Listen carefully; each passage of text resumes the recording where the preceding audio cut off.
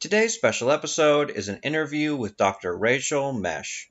She received her BA from Yale College, her MA from Columbia University, and her PhD from the University of Pennsylvania. A specialist in 19th century French literature, Dr. Mesch is the author of Having It All in the Belle Epoque, How French Women Writers Invented the Modern Woman, and The Hysterics' Revenge, French Women Writers at the Fin de Siècle. Today's interview is about her new book, Before Trans, Three Gender Stories from 19th Century France, which has been shortlisted for the American Library in Paris Annual Book Award and is about three writers raised as female but who identified as men and the incredible lives they led.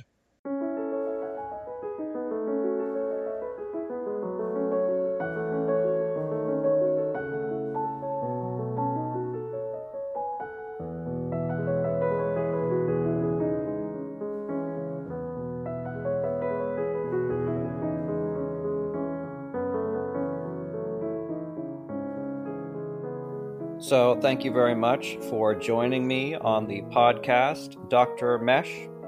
It's my pleasure. So you have a very interesting book, a very unique book, Before Trans, Three Gender Stories from 19th Century France.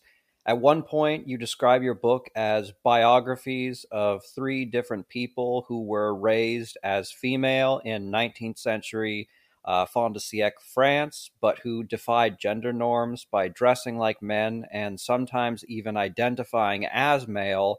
How did you come upon this topic? So, my field is late 19th century France and particularly French women writers. My previous two books really were about French women writers.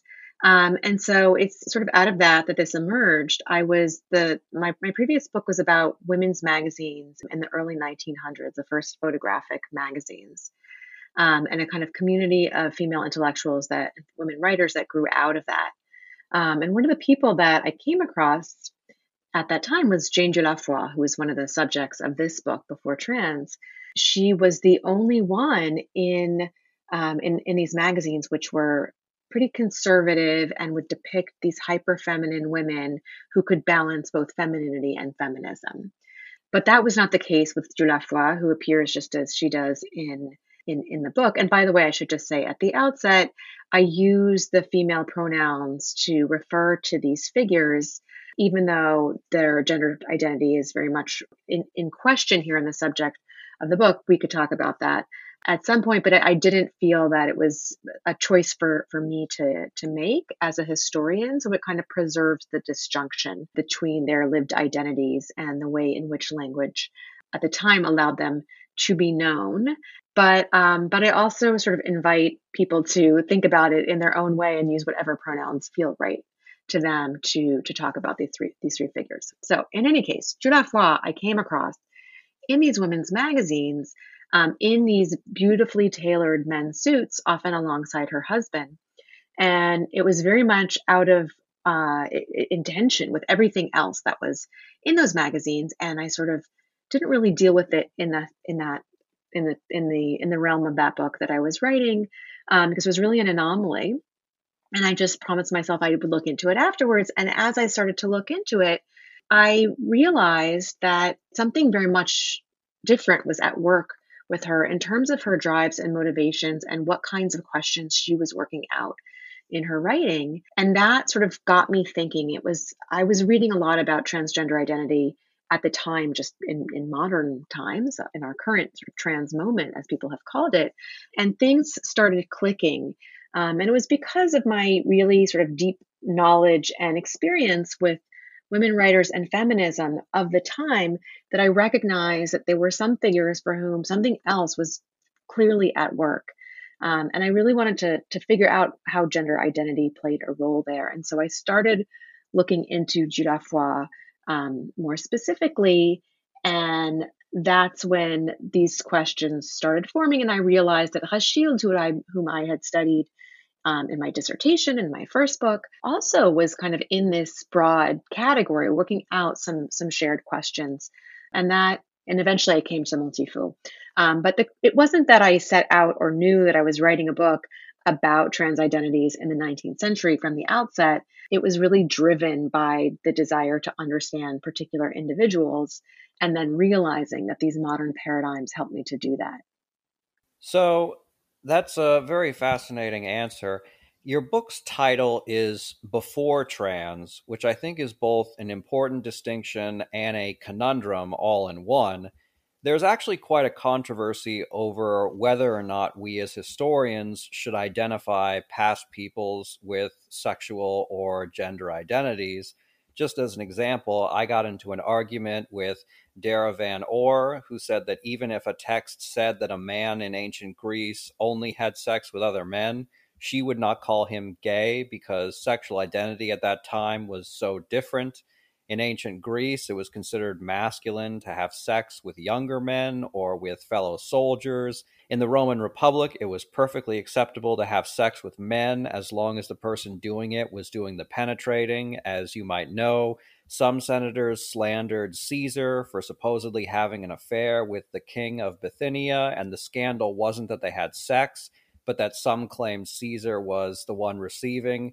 And then, of course, Pompey the Great was often made fun of because he loved his wife so much, which is considered to be unmanly at the time, and which I find so funny. So, likewise, your book covers three individuals who sometimes identified as men. Would you call these people transgender?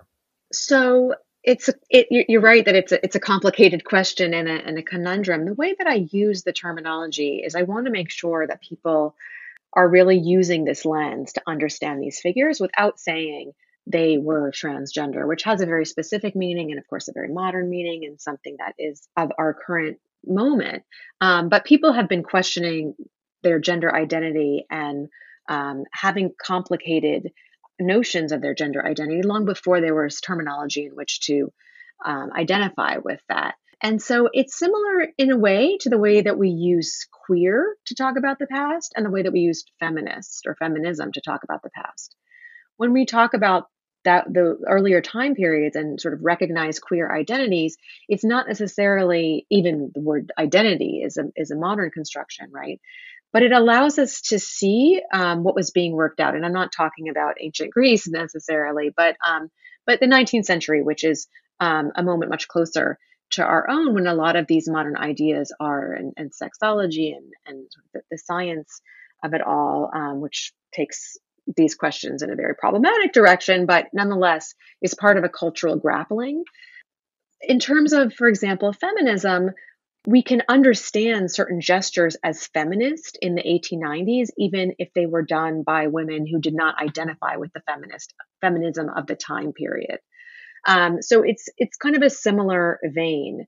I want people to recognize the questions that are being worked out here and the lack of a language in which to work them out. And some people are more comfortable calling that trans or not. It sort of depends on, if you're a historian or a literary scholar who's being very particular about a particular term versus a kind of gesturing, more looser relationship with it. So it's not that I'm using trans also in a very expansive way. You can imagine the little asterisks next to it, which is sometimes meant to signal that expansiveness, that it can mean non-binary in its multiple forms. And so it's not necessarily, we had a sort of more limited understanding at a certain point of what we used to call transsexualism or transgenderism, when we would imagine it was, really a kind of a binary thing of someone being raised as female or assigned female at birth, but actually identifying as male. And we know now that there's just a huge spectrum. And so this is a book that, or these lives are about, sort of understanding that spectrum has always existed, and that if we look to figures from the past through a lens that allows for that, we can understand these figures a lot better. So that trans, that we know what it means now in kind of much more subtle ways than ever before, perhaps for those of us who are cisgender as I am. And because there's so many more kind of conversations and narratives and media, coverage, stories that are shared, access to the trans experience or to trans experiences, that signals, I'm sort of harnessing that in this book for us to understand the past better and to kind of keep that in mind as we are hearing about the subtleties of these lives, to understand that they were really struggling with and working out gender identity as opposed to simply being seen as subversive or rebellious or even feminist. So it's about sort of expanding our way of understanding gender history. All right, so now that we've gotten the theory out of the way, let's get into the three people who you studied. Can you tell us about the exciting and adventurous life of Jane Dieulafoy? Sure. So Jurafoy, as I said, was my sort of my first foray into this whole all of these questions. She famously followed her husband to battle during the Franco-Prussian War, which broke out just after they had gotten married. And she couldn't be a soldier, but she could be a sharpshooter. So she kind of got in through that loophole, and really, she didn't want to just be a cantinière, someone who some women who would kind of bring food and water to the soldiers. She wanted to be an active participant. And that's probably the first moment that she came to understand her comfort and affinity with masculinity. And it was one of the happiest times of her life, even though it was I mean, happy is probably not the right word for it, but it's a moment that she comes back to again and again and relives through her writing.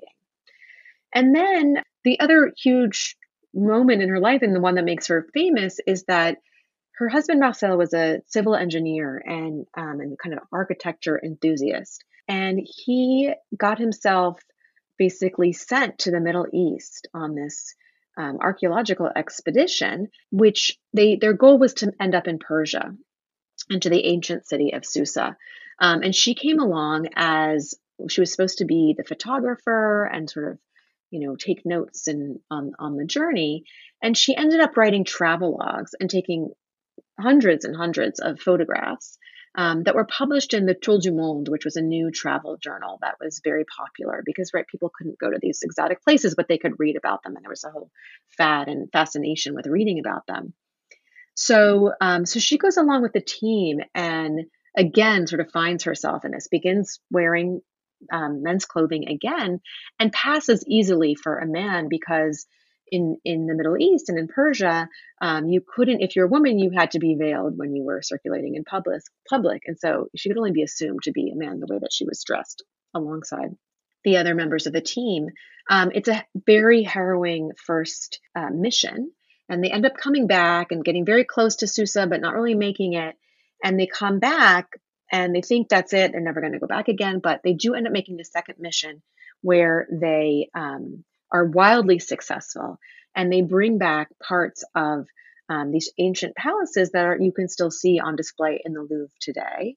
And this makes them absolute celebrities. It's hard to sort of fathom or to articulate it's hard to find the analogy in modern parlance for what the level of celebrity that bringing finds from Persia would afford you in the late 19th century. But they were sort of above reproach, just absolutely admired. There was the Salle du Rafoy that was opened in the Louvre, and they would lecture around town, be invited to the president's home, and she went on then to write novels and to be a kind of public intellectual and eventually be a part of these women's magazines as well, and was absolutely venerated. And she continued to wear men's clothing in those beautifully tailored men's suits that I mentioned earlier, as well as to keep her hair cropped short. And I think she sort of made a decision that she couldn't go back to the life that she had briefly lived as his wife, who was dressing as a woman in the interim between Persia and the Franco-Prussian War. And she was basically in this category by herself and accepted for that and lived a very happy and successful life. But there's just sort of another side to it that I was really interested in the book, which is in some of her novels and some of her other writings and in the travelogues themselves, you get this narrative of her process of coming to terms and trying to understand her gender identity and her affinity with masculinity. She sees herself as a kind of Joan of Arc figure and hero, and that heroism authorizes her pants wearing. So she's wearing pants The title of that section of the book is Masculinity for God and Country. And what I was so interested in, because actually my background is as a literary scholar, not a historian. I kind of migrated to history because I found that the frameworks allowed me to do more a different kind of literary analysis and to see some of these writings in a different context. But what really fascinated me in the writings was this repeated effort to make sense of herself and to kind of return to the same set of questions that so clearly resonate with her life story. And so there's this tremendous optimism and confidence that she develops, but the other side of it is a kind of vulnerability that she clearly feels that comes through in her efforts to find her peers, to figure out who she identifies with, and she goes back. She's not a modern woman. She is more sees herself as an ancient one, right? And that what's happened in society is that we've lost these kinds of women who could be like men. And so she comes to these narratives, but you also find in her archives there are unpublished biographies of gender crossers over time. And in that, I think you really see that the searching and the quest, and we don't know why she worked on them with her husband Marcel. We don't know why they were never published. We can sort of imagine, but there's just pages and pages of them sort of painstakingly looking at the Abbé de Choisy and others from earlier time periods. Although there's one contemporary who is an opera singer known as Stuart who sings soprano, and there's that through the repetition you can really feel some of the yearning and the searching that was still going on. One thing that I learned from your book is that women had to have a permit to wear pants. Do you want to explain that? Oh yes, so that's the famous permission de travestissement. It was illegal in France, in Paris in particular, for women to wear pants without one.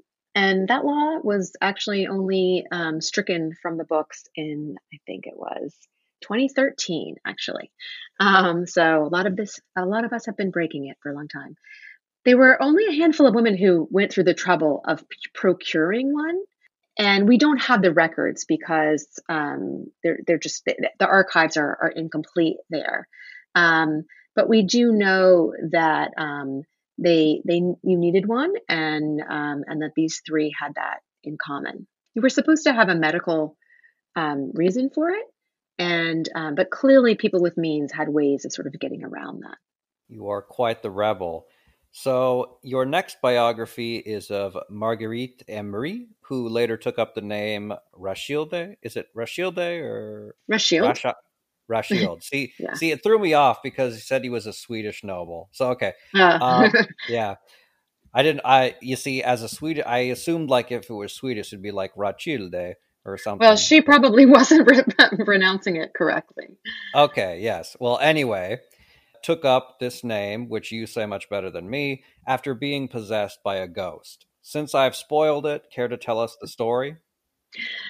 Sure. So Rashid's grandparents were spiritists, which was kind of it was a thing, bit of a fad in the second half of the 19th century. But they were true believers. And they believed that you could commune with other worlds. And when Rashid was a teenager, she was exploring, she was writing stories for the local paper and really avoiding being married off, and discovering herself in various ways. And so she basically staged a séance where she said she was being possessed by the spirit of a Swedish nobleman who was speaking through her and whose name was Rashild.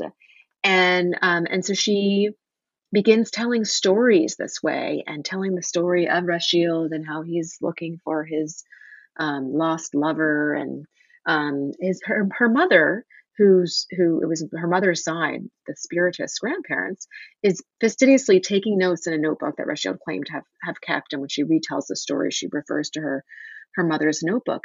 And the family totally believed that this is what was going on. But Rachel later on explains in her memoirs that this was her way of introducing her family to a voice that wasn't the proper voice for a young woman of her time and place.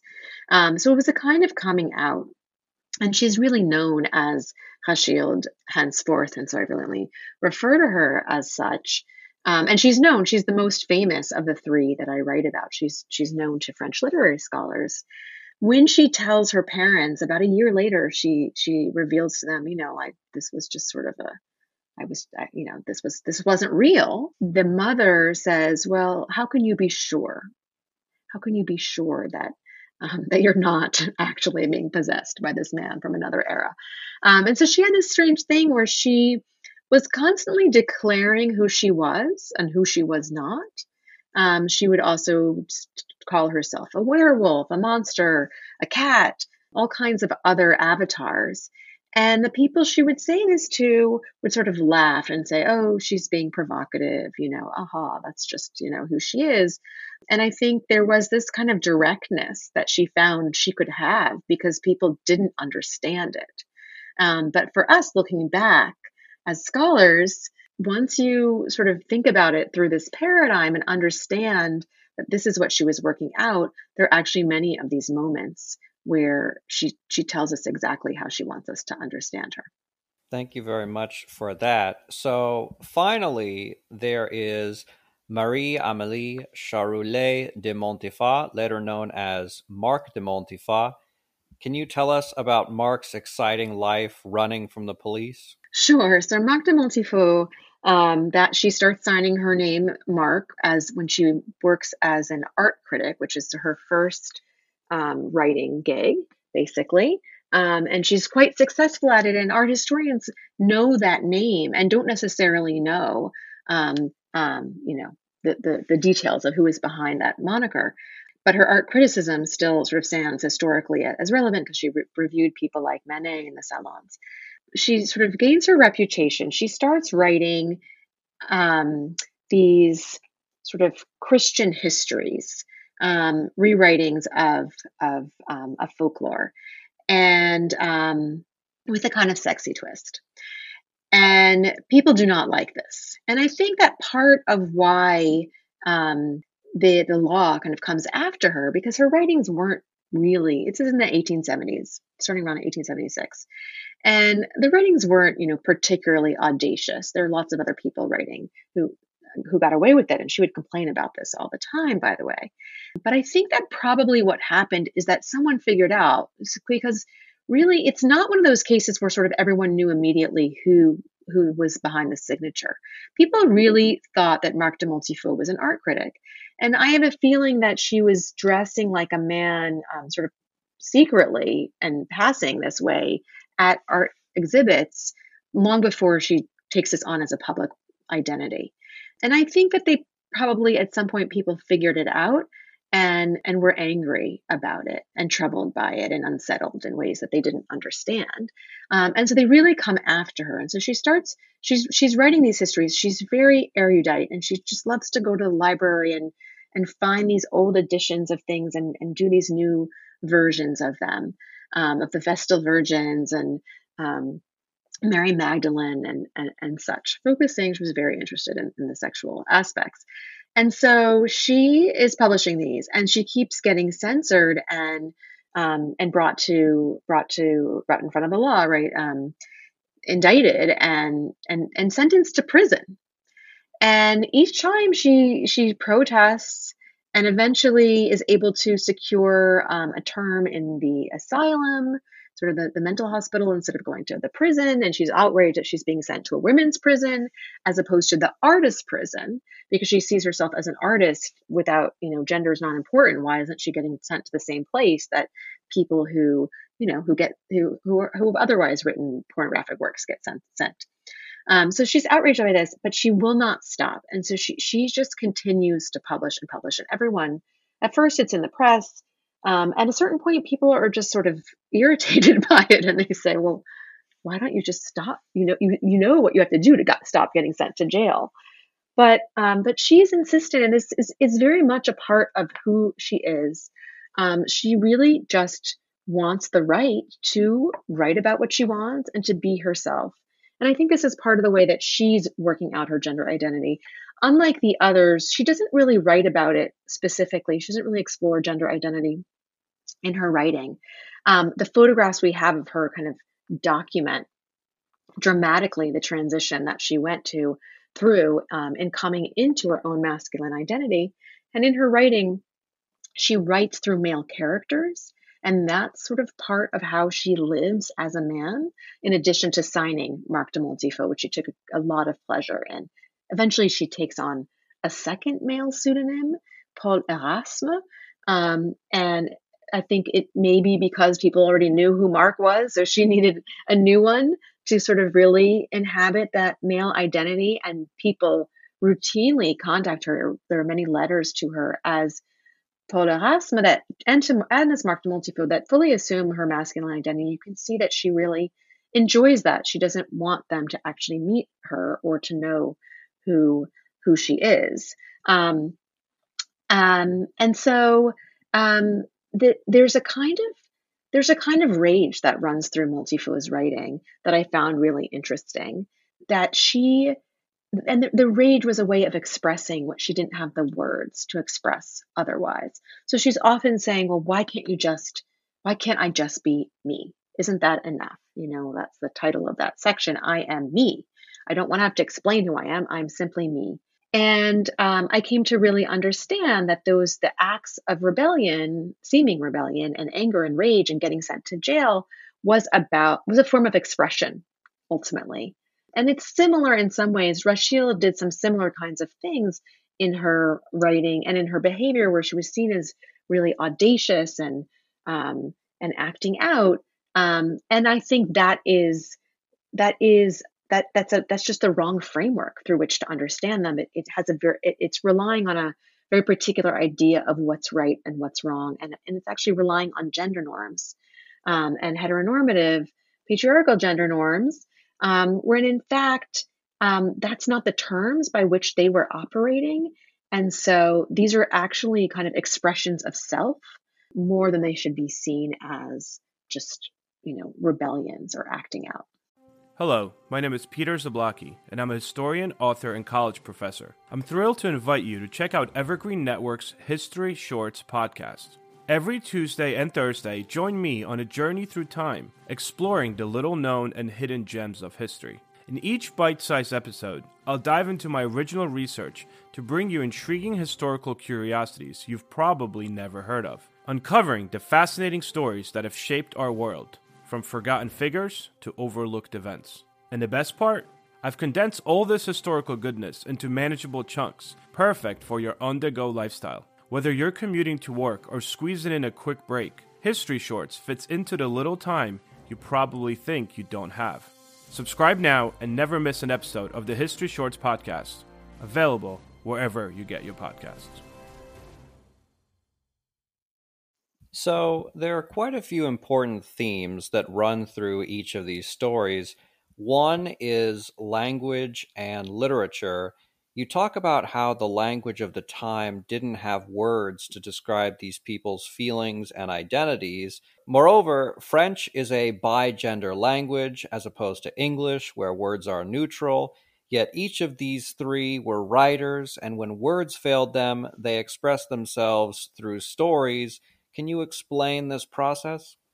Sure. So the subtitle of my book is Three Gender Stories from 19th Century France. And that idea of the gender story is crucial, right? And that goes back to your question about trans and how we use that word. The idea is that, right, they didn't have a way to identify themselves. And so when you don't have a term, you often turn to narrative. I mean, that's how all of our identities work. We tell stories about ourselves constantly, whether we say them out loud or not. We have certain narratives about why we are the way we are. And that allows us to deal with the complexity of our lives. And those stories can shift. And so what I was interested in was the extent to which these writers were working through their gender stories, and that we can sort of understand who they are through the stories that they told about themselves. And they're not always direct. That was part of the kind of biographical approach that I had. It was really being deeply immersed in their biographies and their writings of all sorts and their photographs, the ones they took, the ones that were taken of them, that allowed me to pick up on these resonances in different parts of their lives. And to see, for example, when Jules had characters who were at war in battle, that those were the same images that she used to describe herself in more personal writings. I was really taken with the way in which they were working through and making sense of themselves through their writing. And that being a writer, and the stories that they told really were in some certainly life affirming and perhaps even life saving. Rachilde struggled with depression throughout her life, and especially in the early part of her life. And you can see with these figures that they settle into their identities through being able to render them in writing and in stories. And so, for example, for Jules Lafoi, this idea of masculinity for God and country, as I said before, you sort of watch her come into this through the travelogues and her recognition of her own heroism and her own strength, both in the Franco-Prussian War, but then in her abilities to be part of the team in Persia. And then there are these novels that she writes actually about gender transition, about girls who thought they were girls and then sort of become boys and young men in the second part of their lives through their heroism and through their service to God and country. And you see how that really echoed with her own life. So that was the first one that really clued me into the way that she was using her writing in this way. And that made me think about Rachilde in a different way, whom I'd encountered before, and to realize that she was doing something similar. And there are a few characters in her fiction, particularly in her novel Monsieur Vénus, which has a character named Raoul, who shared a female character who fenced and who dressed in men's clothing and sort of switched around with pronouns, actually. And that's a story where the inability to fit into language is actually painfully on display, even though it's a decadent novel and it's not usually seen as being particularly sentimental. It gives expression indirectly to this vulnerability that makes sense in this other context. And so the gender story, Rachilde is incredibly prolific. She lives into her 90s. She keeps writing up until the bitter end. And when you recognize some of her avatars in her writing and the ways in which she's thinking about gender, you start to see some of the repetitions and this reworking of the gender story. Montifaux is a little bit different, as I said, because she doesn't describe it directly, but all three of them wrote and wrote and wrote and wrote. And I think it was a sort of therapeutic writing, sometimes a frustrated writing. Through their writings and through their creative expression, we really gain understanding to something that they did not have. They couldn't supply the ready terms that we might, now be able to supply if you write a book and sell it under trans memoir, right? We know what you're talking about and what you're exploring. And so I really wanted to, by putting them together in this way, reframe the way that we think about figures from the past.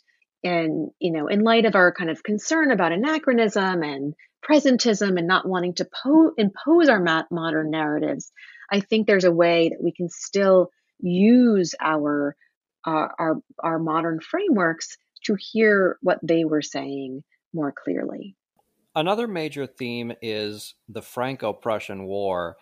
Jules Lafoi fought in it, Rachilde's father was traumatized by it, and Marc de Montefort published their first novel, The History of Mary Magdalene, in 1870.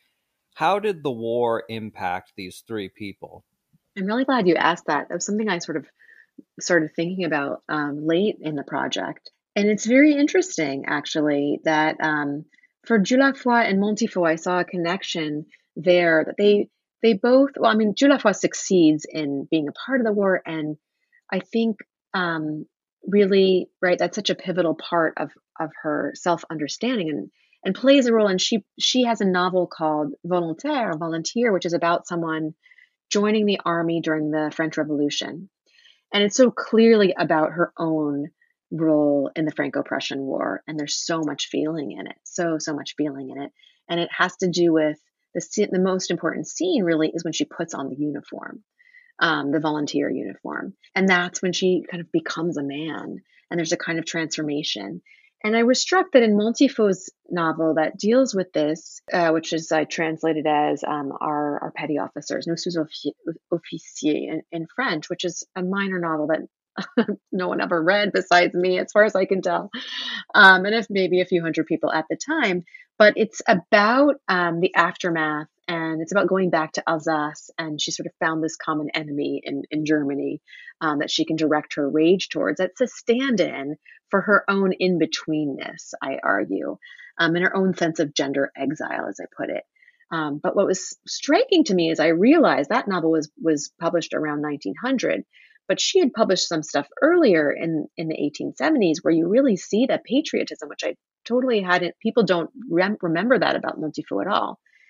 And she had had a similar kind of relationship to the Franco-Prussian War, but not realized, where she clearly admired, was perhaps envious of the men who got to put on the uniform and became sort of men through this experience. And there's a scene like that in her novel where one of the male characters puts on a uniform, and I was struck because it just dwells on the experience of the clothing in a way that was so similar to a similar passage in Dieulafoy's volunteer novel. And it made me realize that these figures who identified so strongly with masculinity felt particularly excluded in these moments when young men were being called up and asked to perform their patriotism, and women didn't have the same way to express it. And so to feel that you were a man but couldn't be recognized as such would be, a very intense source of feeling. And I don't think, I have a sort of alternate version of this book, which is sort of the HBO/Netflix version. And I would do a lot with that. They didn't write that. There's not that much that they told us about it, but I think it's really, there's so much to think about there. There's so much feeling there that hasn't really been explored. And it's just a really interesting angle into their psychology and their identities. And for Rashid, it was different that her father was this sort of defeated war general who comes back and is kind of emasculated and angry and brutal. And so for her, it's associated with a very brutal form of masculinity. And in her novels, you see sort of different kinds of interactions with different forms of masculinity that she at once identifies with and is a little even, repulsed by, you might even say. So you're absolutely right that it's something that is running through, even though it's not front and center, it's a really interesting thread that runs through. Another important theme is marriage, as it might surprise someone picking up this book and seeing that there are three people who are contesting, who are figuring out their identity, that all of them eventually married. What struggles did marriage bring, and how did it impact them? Were there any positive impacts from it? Sure, and that's another great question. In fact, this book started out, it wasn't quite this book, but I thought I was writing a book about marriage. And I was interested, as I mentioned, that Dieulafoy was frequently seen alongside her husband in those magazines. And so I was interested in some of these kind of power couples where the wife had was very intelligent and was appreciated for her intelligence. It wasn't that she had to sort of express that intention with her marriage. And that can be said for all three of these marriages. They were married to men that very much appreciated their brilliance. They didn't necessarily appreciate the men back in the same ways, although they're different. Dieulafoy and Marcel, her husband, were very much a power couple. They were best friends. You could sort of wonder about his sexuality and how he fits into this. I talk a little bit about that in the book. That and they're together. They're often when people see modern photographs. When people see photographs of them now, they look like they've been described as two gay men. They actually is a picture of them that appears in Leslie Feinberg's Transgender Warriors, which is a kind of history of trans people who she puts in that category over time. And she has this picture of the Dieulafoy, whom she doesn't really know who they are, but she says, what is this? A gay male couple. from the 19th century. So that's sort of interesting, if anachronistic. But there is something there in that they sort of dressed alike and are this very happy pair for the most part. So she married someone who was very much someone who understood her. Rachel marries, she describes her marriage as a kind of suicide. She marries because she is struggling. She needs stability. She needs a place to live. She needs to be able to write.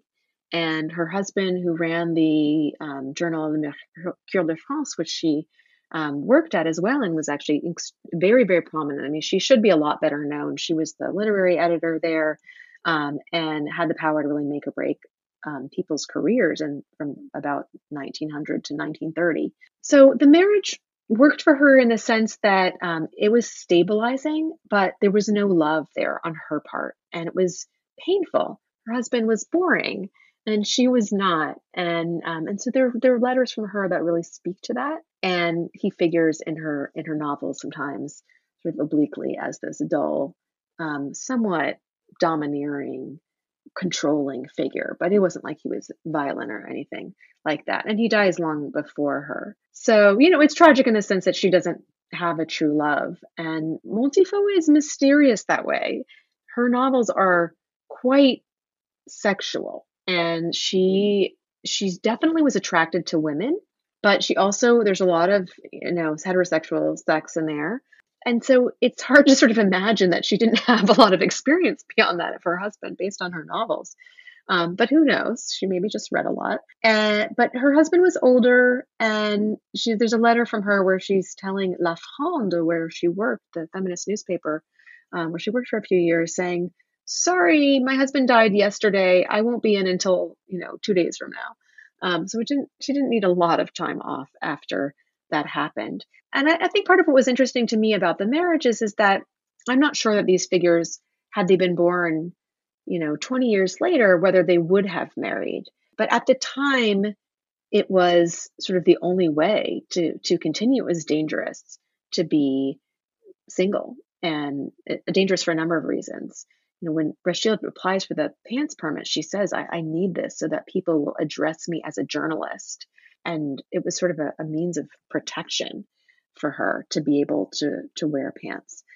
So I think, we have to remember how vulnerable to appear feminine, not that they really necessarily did. Rachel did at various points, but they certainly felt vulnerable out and about in Paris without that protection.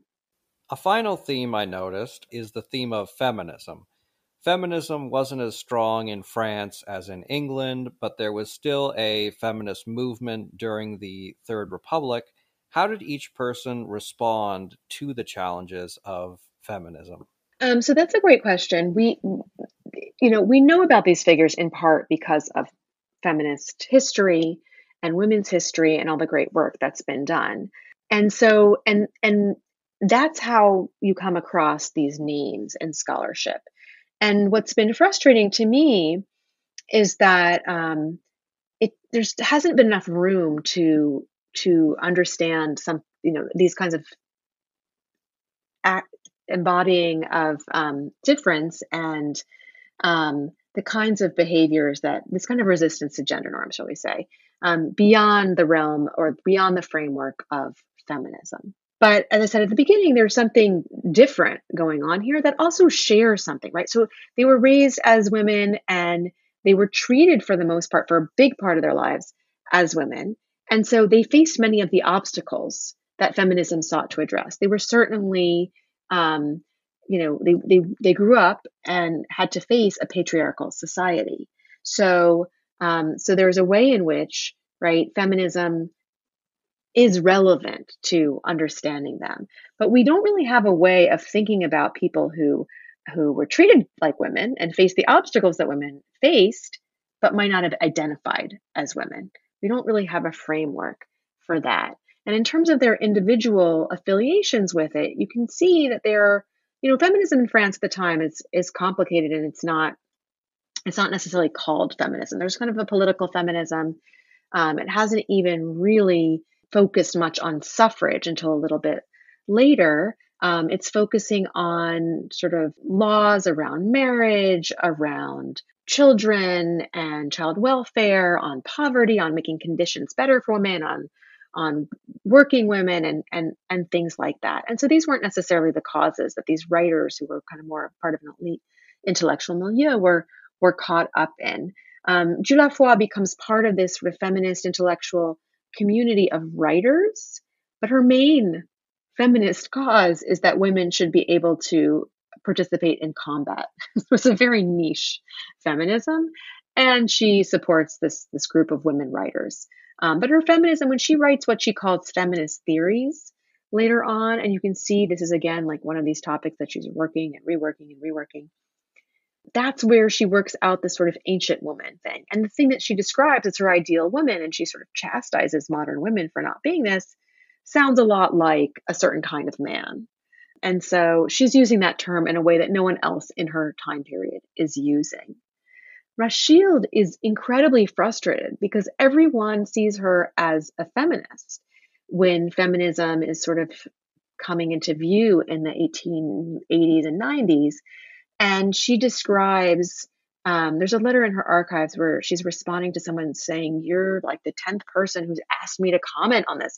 Why does everyone ask me about feminism?" And she's so clearly irked, which we see much later on in her pamphlet from the 1920s called "Pourquoi je ne suis pas féministe," right? Why I'm not a feminist. She couldn't have stated it more clearly. Again, we all thought, people continue to think that's just being provocative because by modern terms, it looks like what she's doing is a feminist gesture. But really what she's saying there is, I'm not a feminist, people, because I'm not a woman. She says that rather clearly, like, I don't identify with femininity. I don't think of myself as female. I'm kind of more neutral. And so feminism, because it really doesn't identify them, and they're angry about it to a certain degree because it's a kind of misgendering, really. I think we might think about it in that way, that kind of chafing at it that you feel, especially from Rashid, is like, don't put me in that category. That's not what I'm doing. At the same time, my book is trying to, I think that, feminist scholars have a lot to offer the analysis of these kinds of figures. And because the terms didn't exist, because these categories are fluid and present themselves in different ways, there's going to be some intermingling with what looks like feminism. And so I'm really hoping for a kind of working together of trans history and feminist history that works out the relationship between them and formulates it, so that when we look at these figures from the past, we can articulate them better. I mean, I have been writing about these figures for a few years, and I get frustrated when people read it and acknowledge it and seem, fascinated by it, and then go on to write about these figures, sort of just not factoring in the paradigm shift that I'm proposing. And so I think that it really requires a much more nuanced idea of feminism. We can't just think of any gender rebellion that is by someone who appears to be a woman or has been known as a woman or was raised as a woman or assigned female at birth to necessarily be feminist. That's a very reductive view of feminism, and it doesn't tell us very much. So if we really want to understand these figures and understand the extent and the depth and the complexity of resistance to gender norms from coming from various directions at the time, we have to think about gender identity and sexual identity, for that matter, and really do more, at least in the field of French history, 19th century French history, that I'm working in, to allow for that to exist and to reckon with that and add some more depth to the field that way. Since you touched on this, I want to ask, are there any other ways that you want to see the field of historical LGBTQ studies expand? I think it just has a lot of room for expansion. And I would say, so specifically, I would like it to expand in a way that makes it really comfortable and inviting for LGBTQ individuals to feel like they have a voice in it. And, I think that that's something that happens with scholarship. We don't realize how much the parameters of our field determine who takes part in the field. And because of course, on some level, we have to see ourselves in what we do. And so I would really hope that it widens the field, and that there are more people who are actually, who feel that, who are stakeholders in a different way, um, come and feel like they can do this work and that it's meaningful to them. So that's one way. But I think that it's been, generally quite absent and quite siloed. So I would like to see these things integrated. I would like to see it not be something that you have to do separately, but that these be sets of questions that everyone is considering in their historical work, and not feeling like, oh gosh, that looks like trans or queer history, and that's not what I do, so I kind of can't really touch that.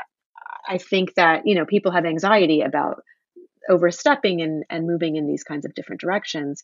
And so, just as with, I want trans history to become more, intermingled with feminist history, that's sort of my vision more broadly, because I would love for this to be a conversation that, there's a whole field participating in.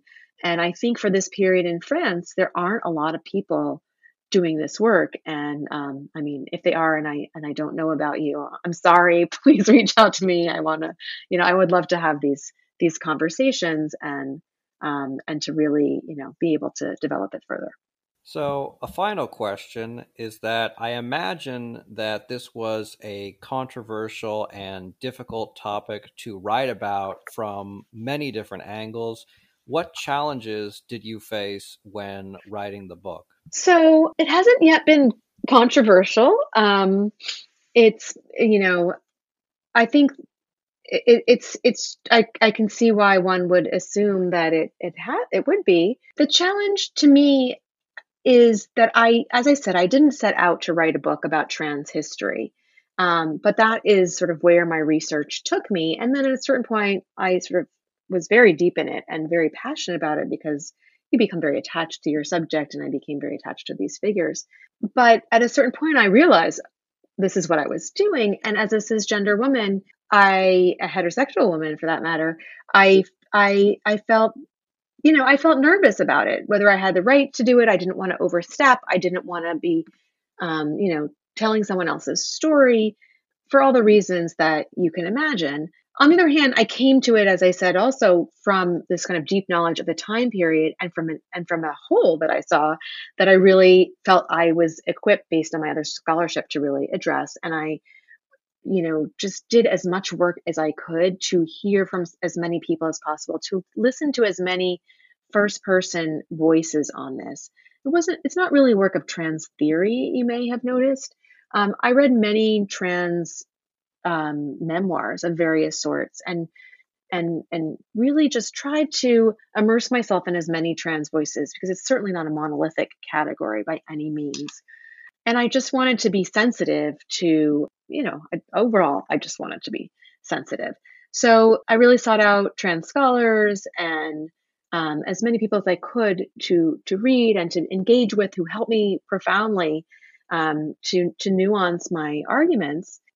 The challenge has been, as I said, because this field is limited, you want to have interlocutors who can sort of push back on these things, and who know the field as well. And it's hard to do that work. And it was hard to find people who are French historians or French literary scholars who felt really that they knew trans studies enough to speak to these issues. So that was, so in some ways, like, that was the challenge of it. But for the most part, people have been tremendously receptive, and in this field, which is really pretty heteronormative, it's those scholars are very, very appreciative of this work, and feminist scholars have been very appreciative of it as well. So while it might look like it would be something that might court controversy, it thus far has not. The reviews are still out there, I guess. And I think that it's a field that really welcomes this kind of work. So I hope that it encourages other people to take what might seem like a kind of risk to write something like this, but really to to follow where the thinking and where the scholarship takes you. Because generally, I found people are, J.K. Rowling aside, the scholars are receptive to this work. I was wondering if she would come up at any point during the discussion. Well, thank you very much. It was definitely a unique book and something which I had never read anything like it. I want to thank you again for joining us on the podcast, Dr. Mesch. It was my pleasure. Thanks so much for having me. As always, donations keep the podcast going, so if you would like to make a one-time donation or become a patron, please consider doing so. Thank you very much for your continued support.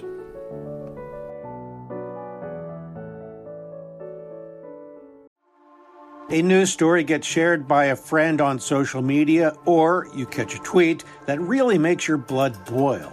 But how do you separate fact from fiction? That's the premise behind Disinformation, a 10-part series from Evergreen Podcasts and Emergent Risk International coming this fall. Tune into Disinformation wherever you get your podcasts, and remember, don't believe everything you read.